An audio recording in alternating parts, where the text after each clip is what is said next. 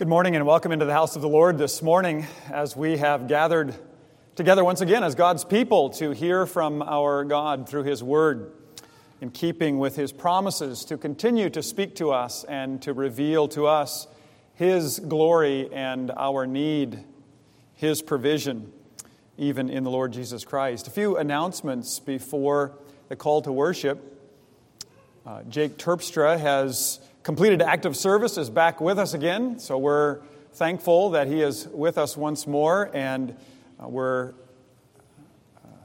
encouraged to see him here and pray that his transition back into this area would be a smooth one. You note also in the bulletin that Susan Wilson is with us from Pass Pregnancy Care Center. You see all of the comments there as to what they do. She's going to be giving a presentation after the morning service, I believe, in this room right over here, in the Adult Sunday School room. So you are encouraged to stay for that, to hear more about Pass's work in the South Chicago area. We also have baptism this morning, and we want to welcome those who are visiting for that. Others may be visiting for other reasons. May the Lord richly bless us as we've gathered together. We witness the baptism of Owen James Boltema and Emmett Lee LaRue. Was looking at a book this week on worship, and there was a comment in the book that I think is very important for us as we think about what does it mean to worship and the call to worship. The author said this: "The worship we are called to is far too important to be left to personal preferences or to whims. It is the pleasing of God that is at the heart of worship."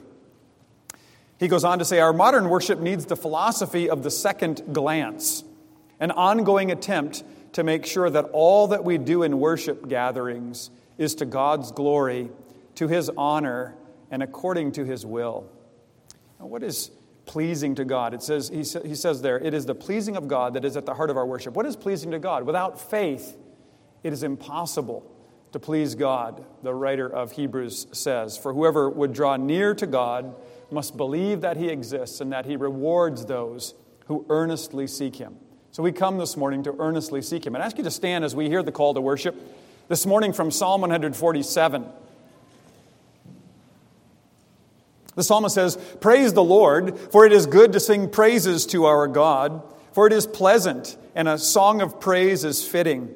The Lord builds up Jerusalem. He gathers the outcasts of Israel. He heals the brokenhearted and binds up their wounds. He determines the number of the stars. He gives to all of them their names. Great is our Lord, and abundant in power. His understanding is beyond measure. The Lord lifts up the humble. He casts the wicked to the ground. Sing to the Lord with thanksgiving. Make melody to our God on the lyre. He covers the heavens with clouds. He prepares rain for the earth. He makes grass grow on the hills. He gives to the beast their food, and to the young ravens that cry. His delight is not in the strength of the horse, nor his pleasure in the legs of man. But the Lord takes pleasure in those who fear Him, in those who hope in His steadfast love." Congregation, in whom is your help?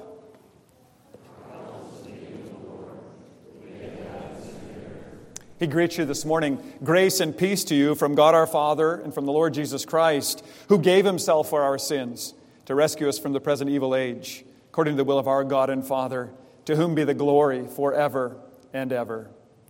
Amen. Let's turn in our hymnals to number 95A. Number 95A, "O come before the Lord our King, and in His presence let us sing." We're going to sing the first three stanzas of 95A.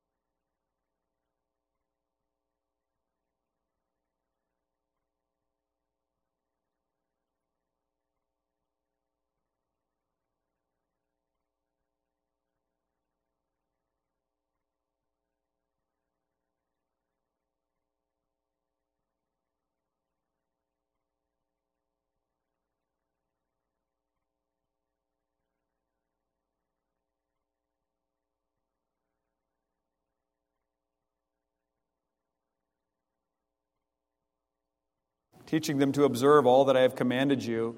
Behold, I am with you always to the end of the age." In obedience to this command, the church has always baptized believers and their children. Let us hear the promises of God that are confirmed in baptism. The Lord made this great promise to Abraham: "I will establish my covenant between me and you and your offspring after you throughout their generations for an everlasting covenant, to be God to you and to your offspring after you." Generations later, though Israel was unfaithful to God's covenant with them, God renewed his promise through the prophet. "This is the covenant that I will make with the house of Israel after those days, declares the Lord. I will put my law within them, and I will write it on their hearts. I will be their God, and they shall be my people.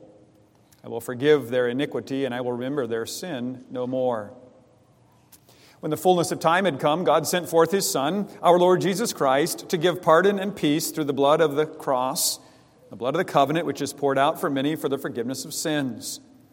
After Jesus had risen from the dead, the apostles proclaimed, "Repent and be baptized, every one of you, in the name of Jesus Christ for the forgiveness of your sins. You will receive the gift of the Holy Spirit. For the promise is for you and for your children and for all who are far off, everyone whom the Lord our God calls to himself." In God's providence, we'll be looking at that tonight, the 27th Lord's Day of the Catechism, looking at infant baptism and how we see that promise carried on through from Old Testament to New Testament. I encourage you to return to hear that. Anticipating the fulfillment of God's promises, Paul assures us, if we have died with him, we will also live with him. If we endure, we will also reign with him. If we are faithless, he remains faithful, for he cannot deny himself. These are the unfailing promises of our Lord to those who are baptized. Here also the teaching of Scripture concerning the sacrament of baptism. The water of baptism signifies the washing away of our sin by the blood of Christ and the renewal of our lives by the Holy Spirit. It also signifies that we're buried with Christ. From this we learn that our sin has been condemned by God, that we are to hate it, and that we must consider ourselves as having died to it. Moreover, the water of baptism signifies that we are raised with Christ. From this we learn that we are to walk with Christ in newness of life. All this tells us that God has adopted us as his children, and if children, then heirs, heirs of God and fellow heirs with Christ. Thus in baptism God seals the promises he gave when he made his covenant of grace with us, calling us and our children to put our trust for life and death in Christ our Savior, to deny ourselves, to take up our cross, and to follow him in obedience and love. God also graciously includes our children in his covenant, and all his promises are for them as well as for us. Jesus demonstrated this when he embraced little children and blessed them. The Apostle Paul said that the children of believers are holy. So just as the children of the old covenant received the sign of circumcision, our children in the new covenant are given the sign of baptism. We are therefore always to teach our little ones that they have been set apart by baptism as God's own children. And because of that, they are to repent of their sins and embrace God's promise of forgiveness in Christ by faith. When God was speaking to the people of Israel in Deuteronomy chapter 6, he said this, "Hear, O Israel, be careful to do all of the commands that I give you today, that it may go well with you, that you may multiply greatly as the Lord, the God of your fathers, has promised you in a land flowing with milk and honey. Hear, O Israel, the Lord our God, the Lord is one." He is the one that we worship. This morning, as we consider that, we recognize in that the Ten Commandments. We hear the summary there, don't we? "You shall have no other gods before me. You shall not worship in any other way than I have commanded. You shall not take my name in vain, taking it lightly upon your lips." And he says this, he goes on, "You shall love the Lord your God with all your heart, with all your soul, with all your might." That's the summary. "And these words that I command you today shall be on your heart. You shall teach them diligently to your children." Teach them to your children. "And talk of them when you sit in your house, when you walk by the way, when you lie down, and when you rise up. You shall bind them as a sign on your hand."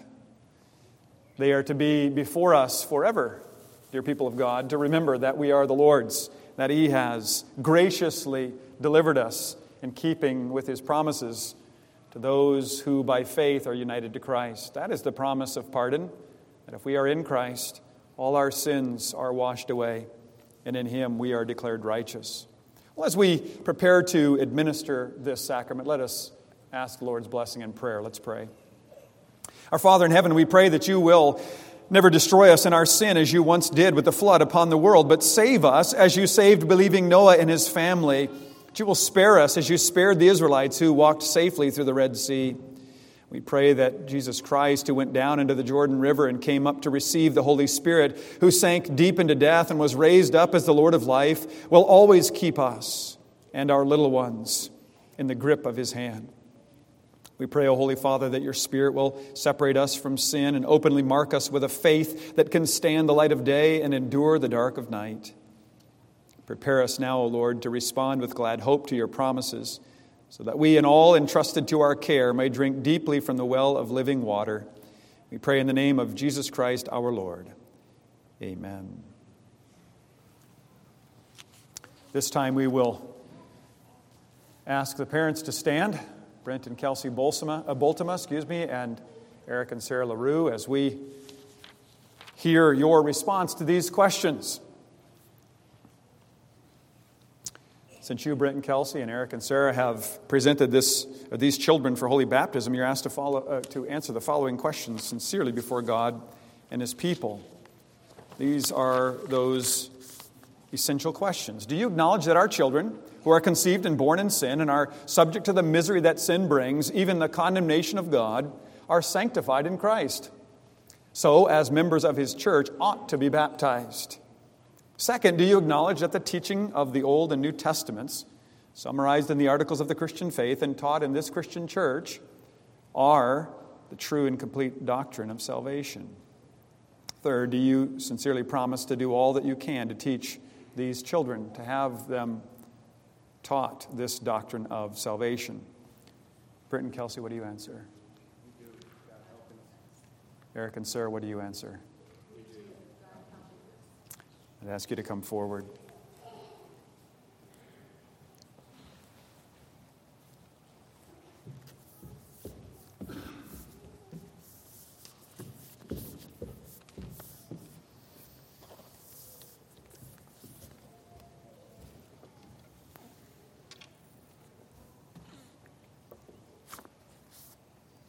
Our Lord said, "Let the children come to me. Do not hinder them, for to such belongs the kingdom of God." Step forward. Owen James Boltema, I baptize you in the name of the Father, of the Son, and of the Holy Spirit. Amen.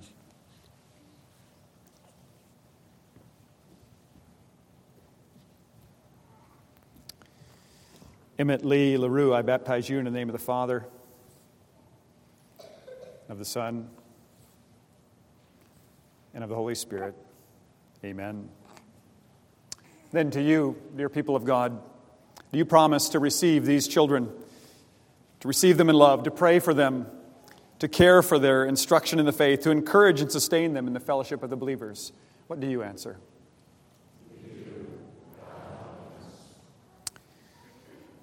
As we respond then to this administration of the sacrament, we're going to sing together. There is a insert right on the back of the form that we just read. By faith, we're going to sing those 5 stanzas as we sing together.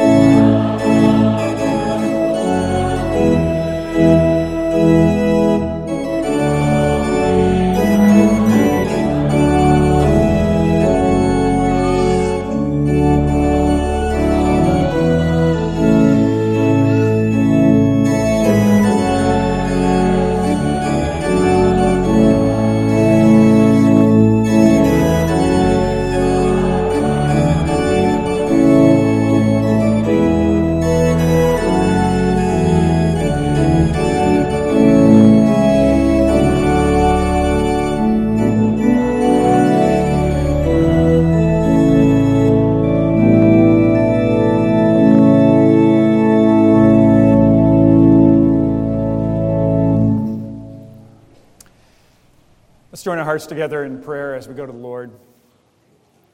O Lord, our gracious God, forever faithful to your promises, we thank you for assuring us again in the sacrament of baptism that you forgive us and receive us as your children in Christ. Grant wisdom and love to the parents and to us all as we carry out the vows we've just made. We pray that you will guide our little ones throughout their lives, enable all of them to respond in faith to the gospel. Fill them with your Spirit, make their lives fruitful. Uphold them in their hour of trial, and when Christ returns, let them celebrate with all the people of God your greatness and goodness forever, and the joy of your new creation. Lord, we know that this world before us is your creation. It is most wonderful, yet it is under the groaning of sin. There is so much before us that seeks to take our eyes off of you. But we have just sung, we will walk by faith and not by sight. We believe the promises that you have for this world and for us and for our children. We know that there are many philosophies that have been used to try to understand creation, to set up systems, but you tell us how it all came to be. In the beginning, God created. As this truth is set before us this morning in all of its simplicity and profundity, we ask that you would help us to understand what that means for us from day to day. Even as it is introduced today, as we have heard it, as we've been reminded of this call to love you, to live with you, to walk with you, to know you, may that be our priority in living. From eternity you are God, forever exalted over all things, higher than the heavens. Yet you are also with those who are contrite and lowly, to revive the spirit of the lowly, to show kindness to those who are contrite. For the wicked there is no peace. They pursue peace, looking in all the wrong places and seeking to establish it on their own strength, and it is impossible, for with man it is impossible to bring about peace, but with you, O Lord, all things are possible. There is peace between us and you through your Son, Jesus Christ, by faith. Therefore, we come to you this morning asking that you would give us that peace, that you would be with us as we seek to live for you, as a body of believers, as individuals that make up a larger body, that we're part of something more than just ourselves. When we think only about ourselves and only about our wants and desires, it's very easy for us to become frustrated and angry and impatient, and we look around and say, it's their fault, this is the problem, this is because of those people. But Lord, you are in control of everything, including every event that takes place in our lives, and you are teaching us that we're part of something bigger, that it's not that we live for ourselves, but to live is Christ, to die is gain. So our lives seek to make much of you, to glory in you. For those who are weak in body, we pray for your strengthening of them. We think of Debbie Ohms, and we think of George Zanstra. We ask, O Lord, that you would give them what they stand in need of. For healing mercies, we give you thanks for Scott and for Bill. For those who are homebound like Hank and others, we pray, O Lord, that you would be near to them, Carol, and we ask that you would strengthen them in this day, that even as we ask for your prayers to strengthen us, that simply because we're present doesn't mean that we will be strengthened automatically. We are to have ears to hear, eyes to see. We pray for that today. Lord, give us ears to hear, eyes to see, that very foundational teaching, the wonders of this world and the place where we can find true fulfillment and satisfaction. We give thanks that Jake is back with us again after time served as he's been in active service. We ask, O Lord, that you would be with him as he transitions back into this area. We ask, O Lord, that you would continue to watch over our young people as we've already prayed. Continue to guide them, direct them. We pray, Lord, that you would hear us in all these things for Jesus' sake. Amen.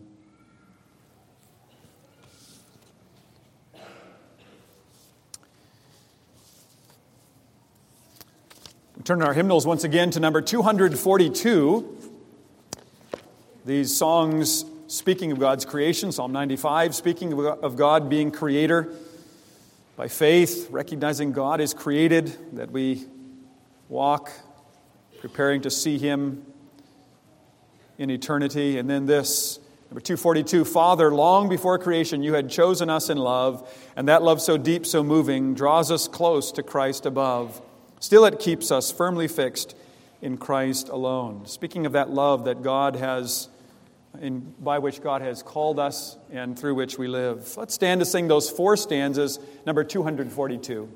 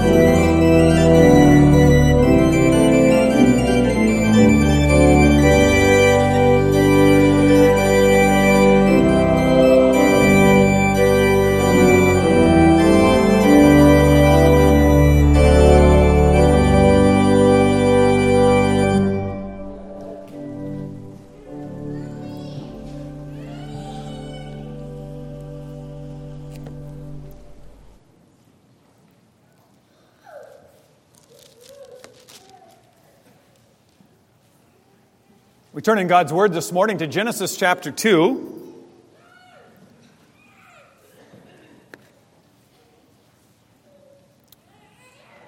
Last week we looked at the origin of all creation, which is foundational for our understanding of the world. This morning we want to look at what God tells us concerning the crown of His creation, namely us, creation of humanity. What I want to get to is very simple. Man is not created by evolution. But there are a lot of men didn't come about by evolution. And maybe it's a clearer way to state that. But there's a lot of things in Genesis that we want to consider. Genesis is amazing in its simplicity. The statement is very simple. In the beginning, God created the heavens and the earth. Very simple. But the profundity of those words needs to be looked into. So we're going to spend some time working toward Genesis 2, verse 7. Genesis 2, verse 7 this morning. We're looking at verses 4 through 7 of Genesis chapter 2. Let's consider God's Word. There we read, "These are the generations of the heavens and the earth when they were created, in the day that the Lord God made the earth and the heavens. when no bush of the field was yet in the land, and no small plant of the field had yet sprung up.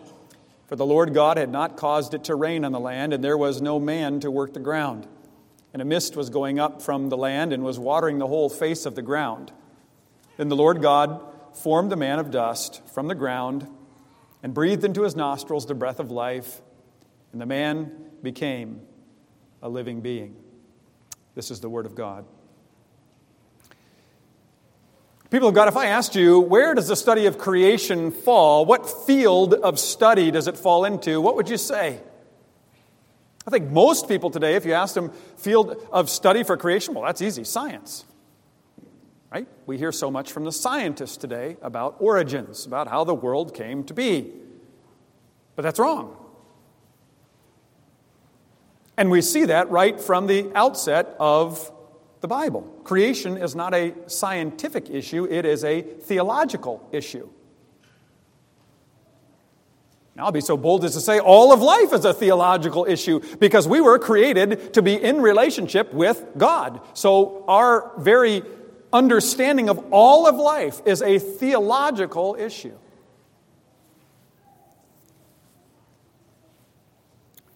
Theology is the only source from which we have any information about creation. There was no one there but God. We rely upon His eyewitness account.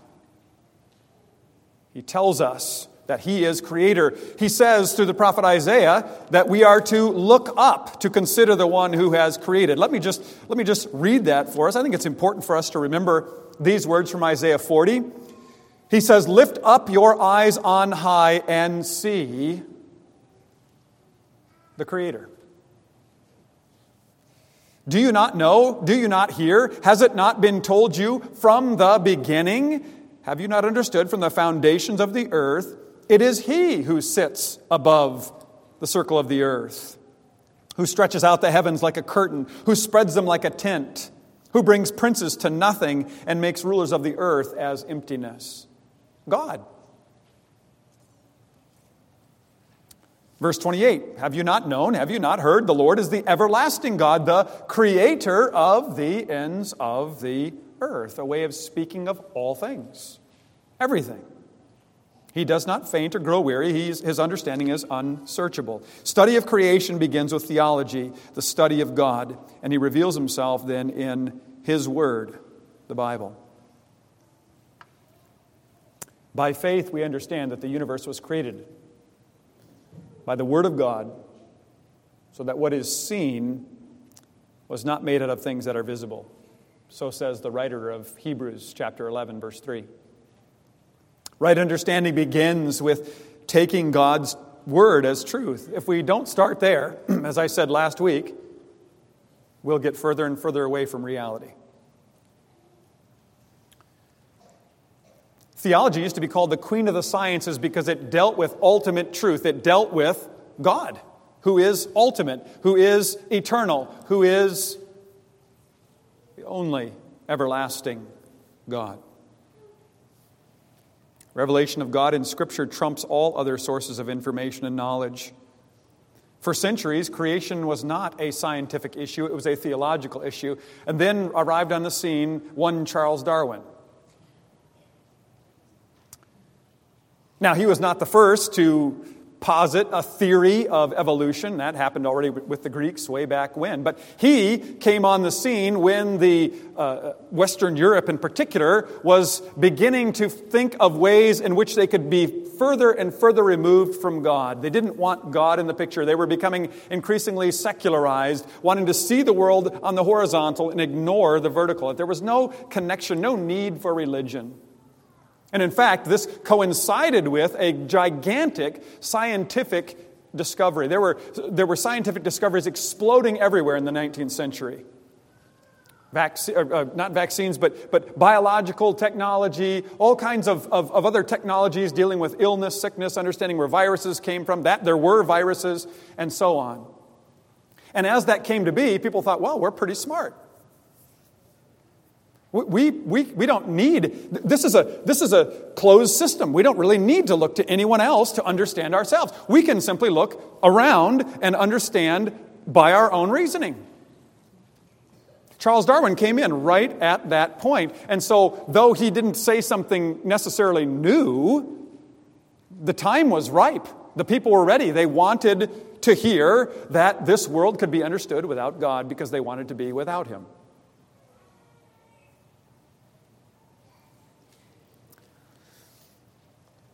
John MacArthur says what Charles Darwin did was to seize the subject of creation out of the realm of theology and to try and put it into the realm of human knowledge. This was and is a doomed enterprise because outside of theology, we have no right understanding of the world. We need God's eyewitness account. Friends, the Bible opens with a pretty simple statement. In the beginning, God created the heavens and the earth. Not hard to understand. A child can understand the statement. It's very clear. And yet wrapped in that statement is the profundity of all that we see. God says, in the beginning I created, and then He begins to expound as to what that meant, breathing out, speaking, and then He begins to tell the story of man, and that's what we're going to look at this morning, telling the story of man. These are the generations. This is the beginning. This is the history of man as I've created him to be in relationship to me, and all that means.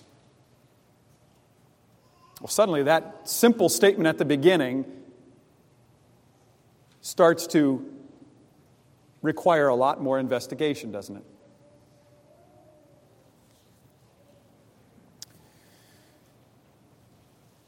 This is a huge subject. Genesis is, in its simple language, speaking of profound truths, and it is the foundation.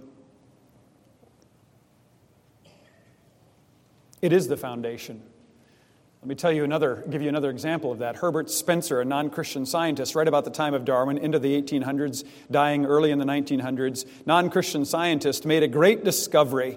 His greatest discovery was what was called the 5 categories of the knowable. And the science community went absolutely bonkers. They're like, wow, now we can make sense of the world. We've got the 5 categories of the knowable. We have all these categories. He wrote this: all of creation can fit into one of 5 categories: time, force, action, space, matter. And the scientific community was just gripped by sheer wonder. And as others have noted, particularly John MacArthur, says, well, that's not all that big of a discovery. It's right there in the beginning. Listen to how he puts it. He says these categories that were supposedly discovered by Herbert Spencer are in the first verse of the Bible. Here's how. In the beginning, time. God, force, created, action. The heavens, space. The earth, matter. It's all right there. Man's thinking, I'm coming up with something really good over here so that we can break free, so that we can think our own thoughts and come up with our own conclusions. And it's all right there in the very first verse.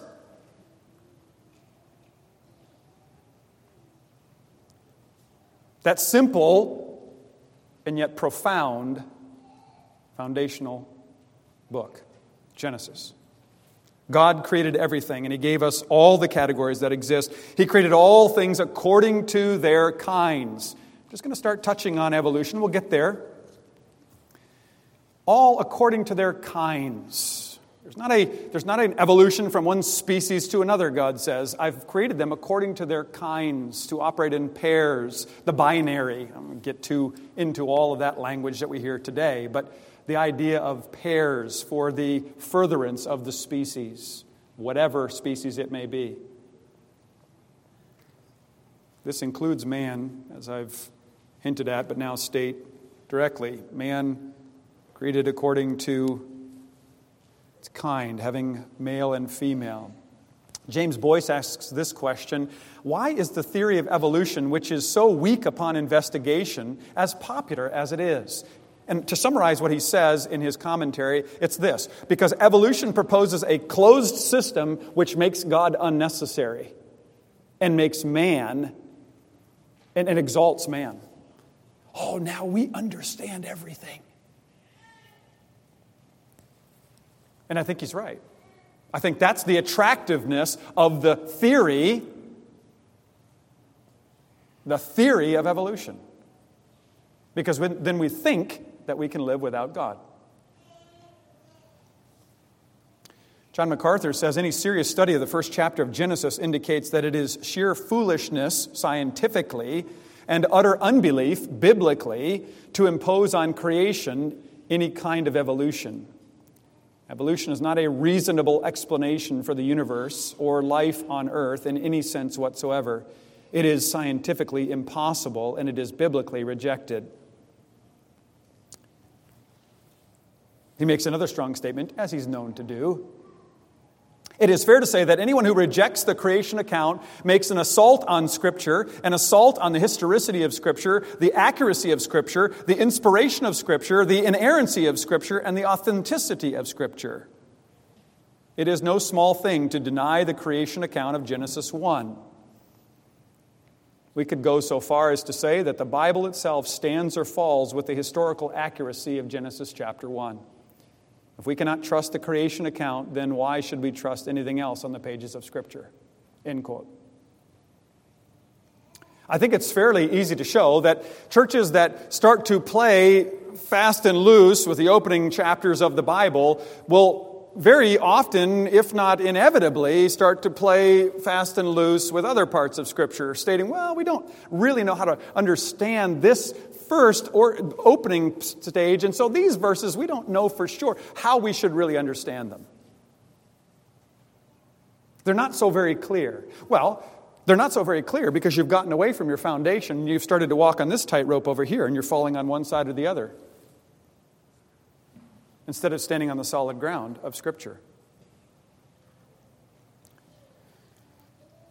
Well, then we come to the high point of creation, day 6. God says, verse 26 of chapter 1, then God said, let us make man in our image, after our likeness. Let them have dominion over the fish of the sea, over the birds of the heavens, and over the livestock, over all the earth, over every creeping thing that creeps on the earth. So God created man in His own image. In the image of God He created him. Male and female He created them. Last week we talked about how man was made to have relationship with God. His highest point is to worship God. He's created for worship, to be in relationship to God. Unlike the animals, he has a sense of himself. We call it a self-consciousness. He knows that he's incomplete in himself. He's searching all the time, looking for completion. God tells us here, He made man in His own image, in His own likeness. Male and female, He made them. And He indicates that they were made to be in relationship to Him as He speaks to them, verse 28 of Genesis chapter 1. Sin leads man to look away from what he was created for, namely God. And the most important aspect of his life is to know God and to know Him, to truly worship Him. We're not mere animals of instinct, evolved from lower species. We are those created by God. Before we look at that verse, I want to see the scene of creation as we come here to Genesis chapter 2, the scene of creation. Genesis 2 is not a second creation account. Some argue that.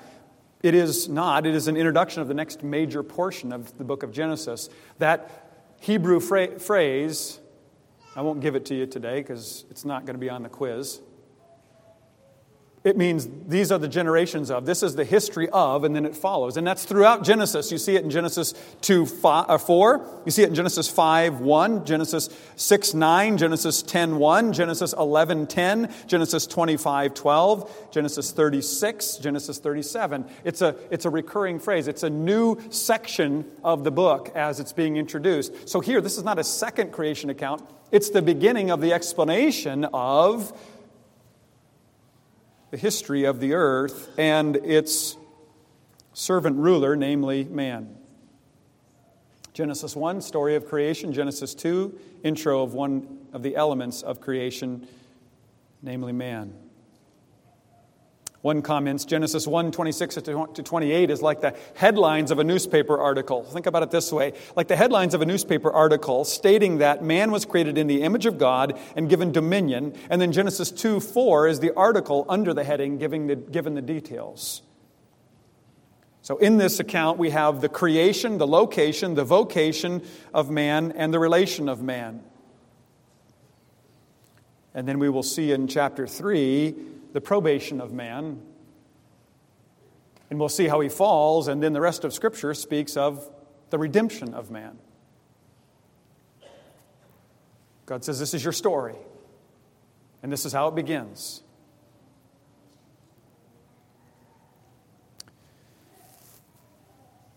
The details of man's creation, or at least the statement of the creation, again, chapter 1, 27 and 28. The details of the scene, verse 5 of chapter 2. When no bush of the field was yet in the land, and no small plant of the field had yet sprung up, for the Lord God had not caused it to rain in the land, and there was no man to work the ground, it was then that God formed the man of dust from the ground and breathed into his nostrils the breath of life. That man became a living being or creature.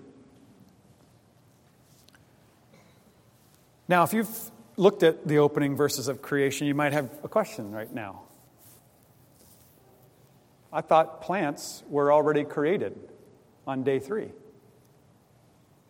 And here it says, no small plant of the field had yet sprung up when God created man.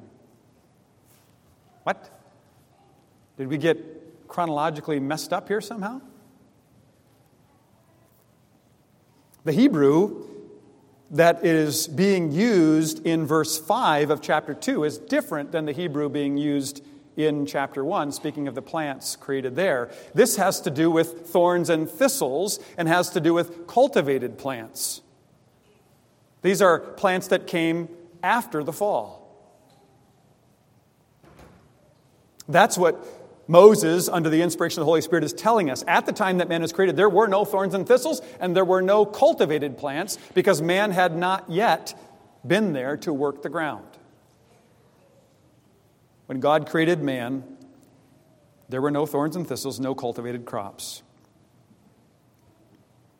And it's interesting how he nourished the earth, and I want to spend a little time on this. It may not interest you, but I think it should. Because God put it here for us to learn. These plants were nourished by God without rain through a spring from the ground. It says here, the Lord God had not caused it to rain in the land. There was no man to work the ground. A mist, a spring was going up from the land and was watering the whole face of the ground. Plants existed without rain, the need of rain, and without the need for cultivation. God put them there. He watered them, and they flourished apart from man's cultivation. God is the one who upholds all things. After the fall, man waits upon God for rain. We see that many, many centuries later. The point I want to make there is the dependency that we have upon God. We depend upon God for moisture. We depend upon God for our creation, for our sustenance, and that's what we see here, for the rain to fall, for the crop to be brought in. Let me just spend some time explaining what I'm talking about here. Pre-fall, God provided springs. Post-fall, God provides rain from the sky. Man has learned a lot about precipitation, meteorological study, and we think we know how this works, or we know the evaporation cycle. We know how rain comes. We even have such technology that we think, well, if we just seed the clouds, then the rain will come where we want it, when we want it. And what we've done is we've taken technology, which is a wonderful thing, it's helpful, but thought to ourselves, hey, we can do this without God. That's the danger. That's where we cross the line.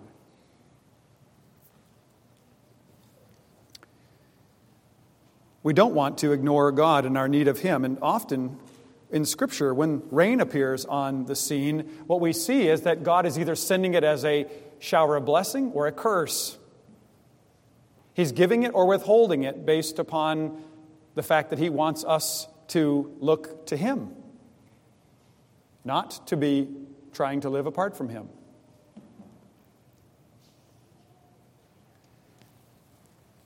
Leviticus 26, he's talking about blessings and curses. And he says something very interesting there.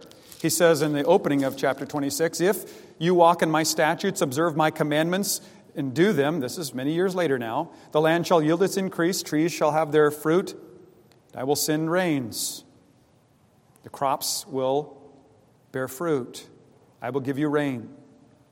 Then later, verses 14 and following, he says, but if you do not listen to me, will not do all these commandments, then I will do this to you. I will visit you with these many difficulties, and you will sow your seed in vain. I will make your heavens like iron and your earth like bronze. I will withhold the rains. Dependence. We don't make the rain. We can turn on our sprinklers. When I lived in Idaho, it was always interesting. There, they wait for the snowpack. That's all they talk about, snowpack, because they couldn't grow anything in the valley without irrigation. As long as there was snowpack, once it started melting, they didn't care if it rained again for the rest of the summer, as long as they had the irrigation to water the ground. And it was this very man-centered understanding. Well, as long as we got the water coming down the irrigation ditches, we're fine. And there was no talk about, well, who put the snowpack in the mountains to begin with?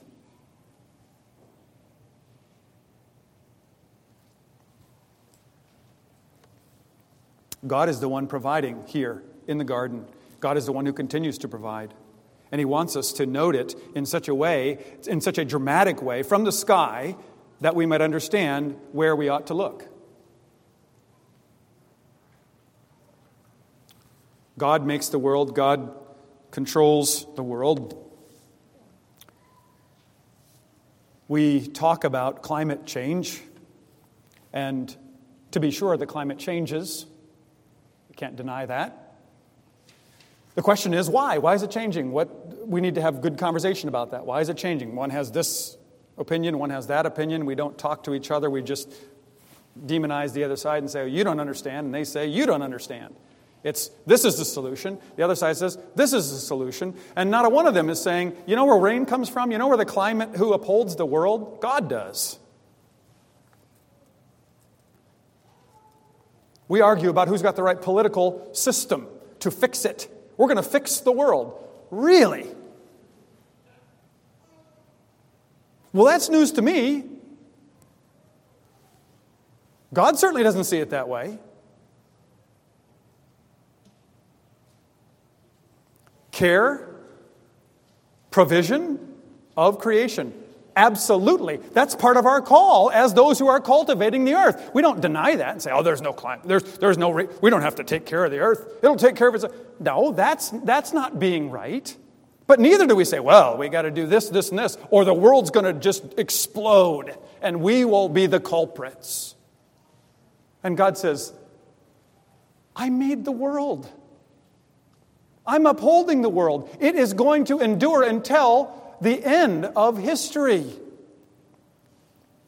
Friends, politics is this. It is our religion on display. What we believe then makes policy, and that policy says something about who we think is in charge. And everybody thinks they're in charge, and nobody thinks God is in charge by nature. Right? Naturally, that's not our bent. Our bent is, oh, no. We don't need any help. We got this. And God says, your problem is you don't have this. I don't care who's in office. I don't care what policy you make. If it is apart from dependence on me, you're nothing but dust. And to dust you shall return. But we're getting ahead of the story. God upholds the world, pre-fall and post-fall. He says, I don't care what part of history you're looking at. I'm the one who upholds it. And what do we do well to do? Worship. Worship the one who has made all things. And obey his commands. and be good caretakers of what He has entrusted to us, and point it all to Him, because to Him belongs all the glory.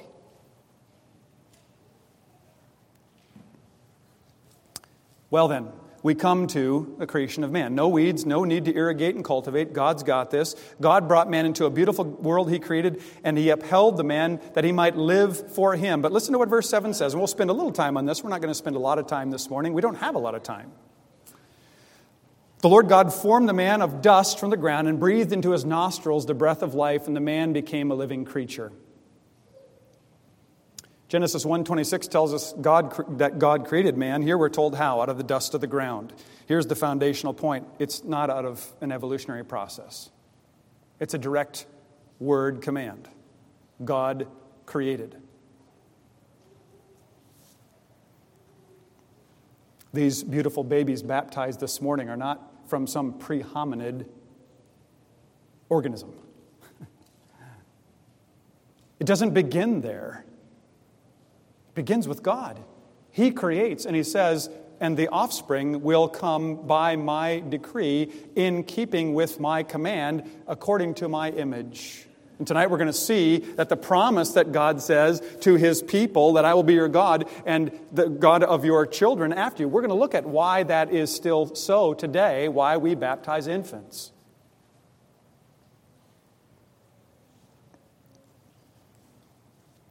It all begins in the dust. Our beginning is given. Creation is given. I don't care what gigantic corporation is going to spend billions and billions of dollars to change our way of thinking, or what entertainment studio is going to, we're going to change the way we look at humanity, and I don't care how much money they spend, this givenness of creation is impossible to eradicate. You need a male and female to procreate. You need to follow the rules. I don't care how much money you spend to try to say, well, the rules don't apply to us. Your end is fruitlessness.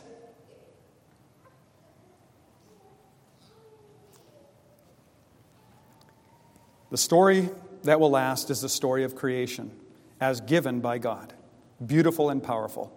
Out of the dust. Not the only place we read of it. Job talks about it. Job says it in several places in the book named after him, describes the origin of man as the foundation from the dust. He says, your hands fashioned me. Remember now that you have made me as clay. Man is formed, is the point there. He does not evolve. Isaiah 29 likens man to clay being fashioned by the potter. Paul picks up on that imagery in Romans chapter 9 when he says, who are you, the clay, to say to the potter who made you, why did you make me like this? There's a forming, there is a creation. This is not an evolution. When God gives the curse to man in Genesis 3:19, He says, from it you were taken, from the ground you were taken, and you will return to the ground. Man was going to die. Why? For you are dust, and to dust you shall return.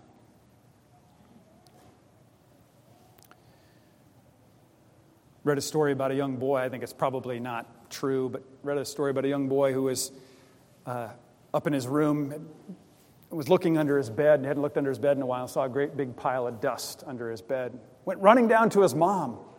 He said, Mom, you got to come up here. There's a lot of dust under my bed. Either somebody's falling apart under there or something big is coming together under there. Well, he understood something, didn't he? That's where it all begins. Maybe not under the bed, right? But it all begins there because God says this is where it begins. Simple and yet profound.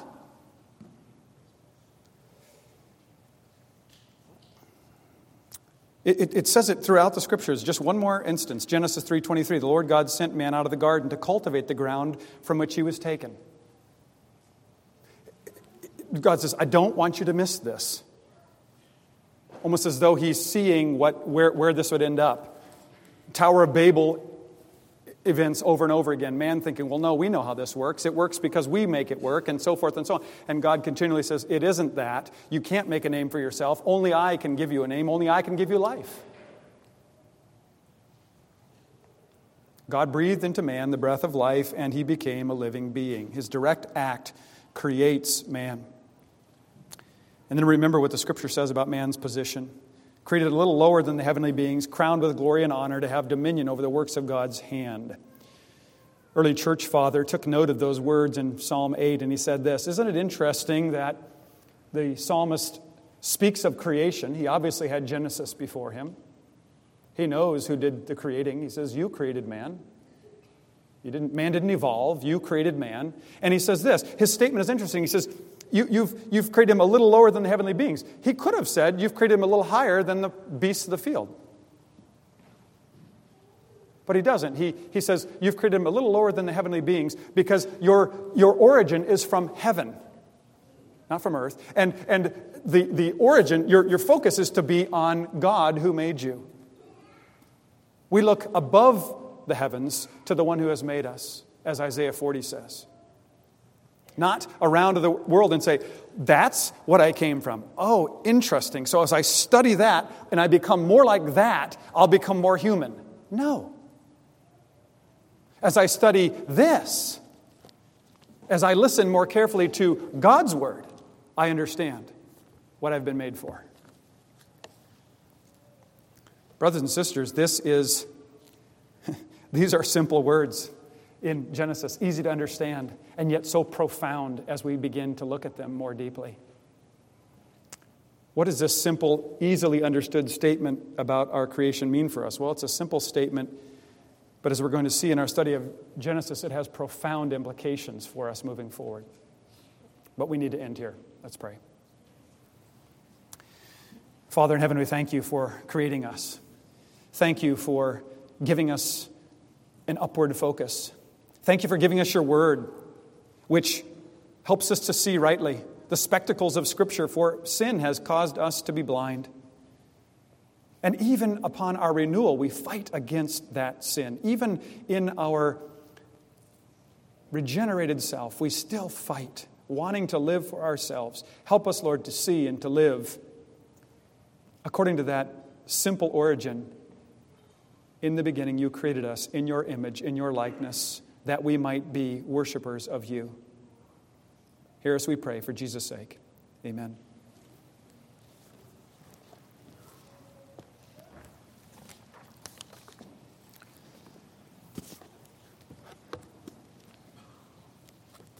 Number 33 in our hymnal.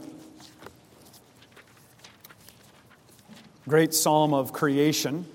We're going to be singing stanzas 1, 2, and 5. With joy let us sing to the Lord, speaking of His creation and of His call to us to look upon Him. Let's stand to sing number 33, stanzas 1, 2, and 5.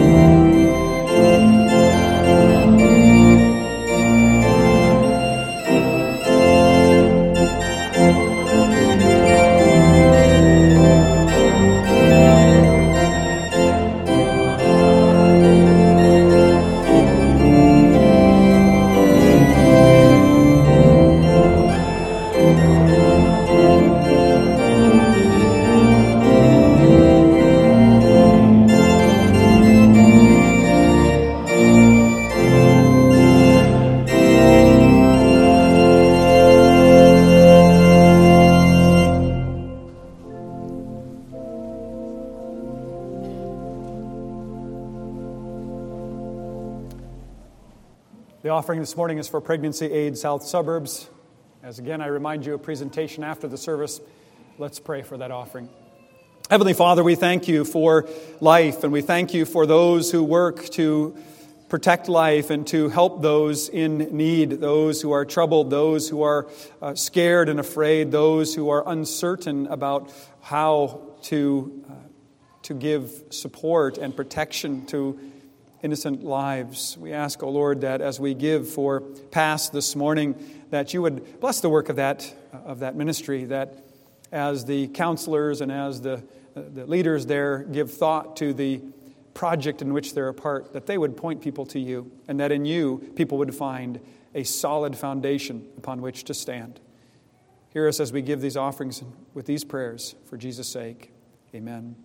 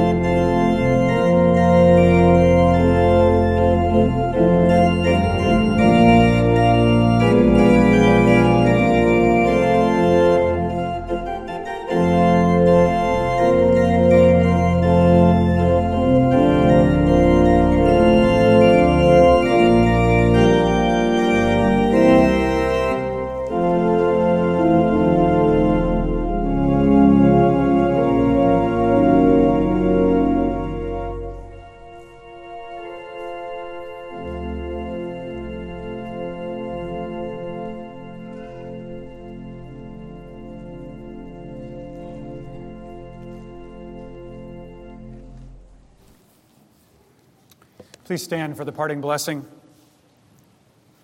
After the parting blessing, we will sing the doxology, which is printed there in your bulletins. People of God, hear these parting words. May God give you deep faith in Him as Creator, living joy in Him as Redeemer, and abundant holiness in Him as the sanctifier of all believing sinners. Amen.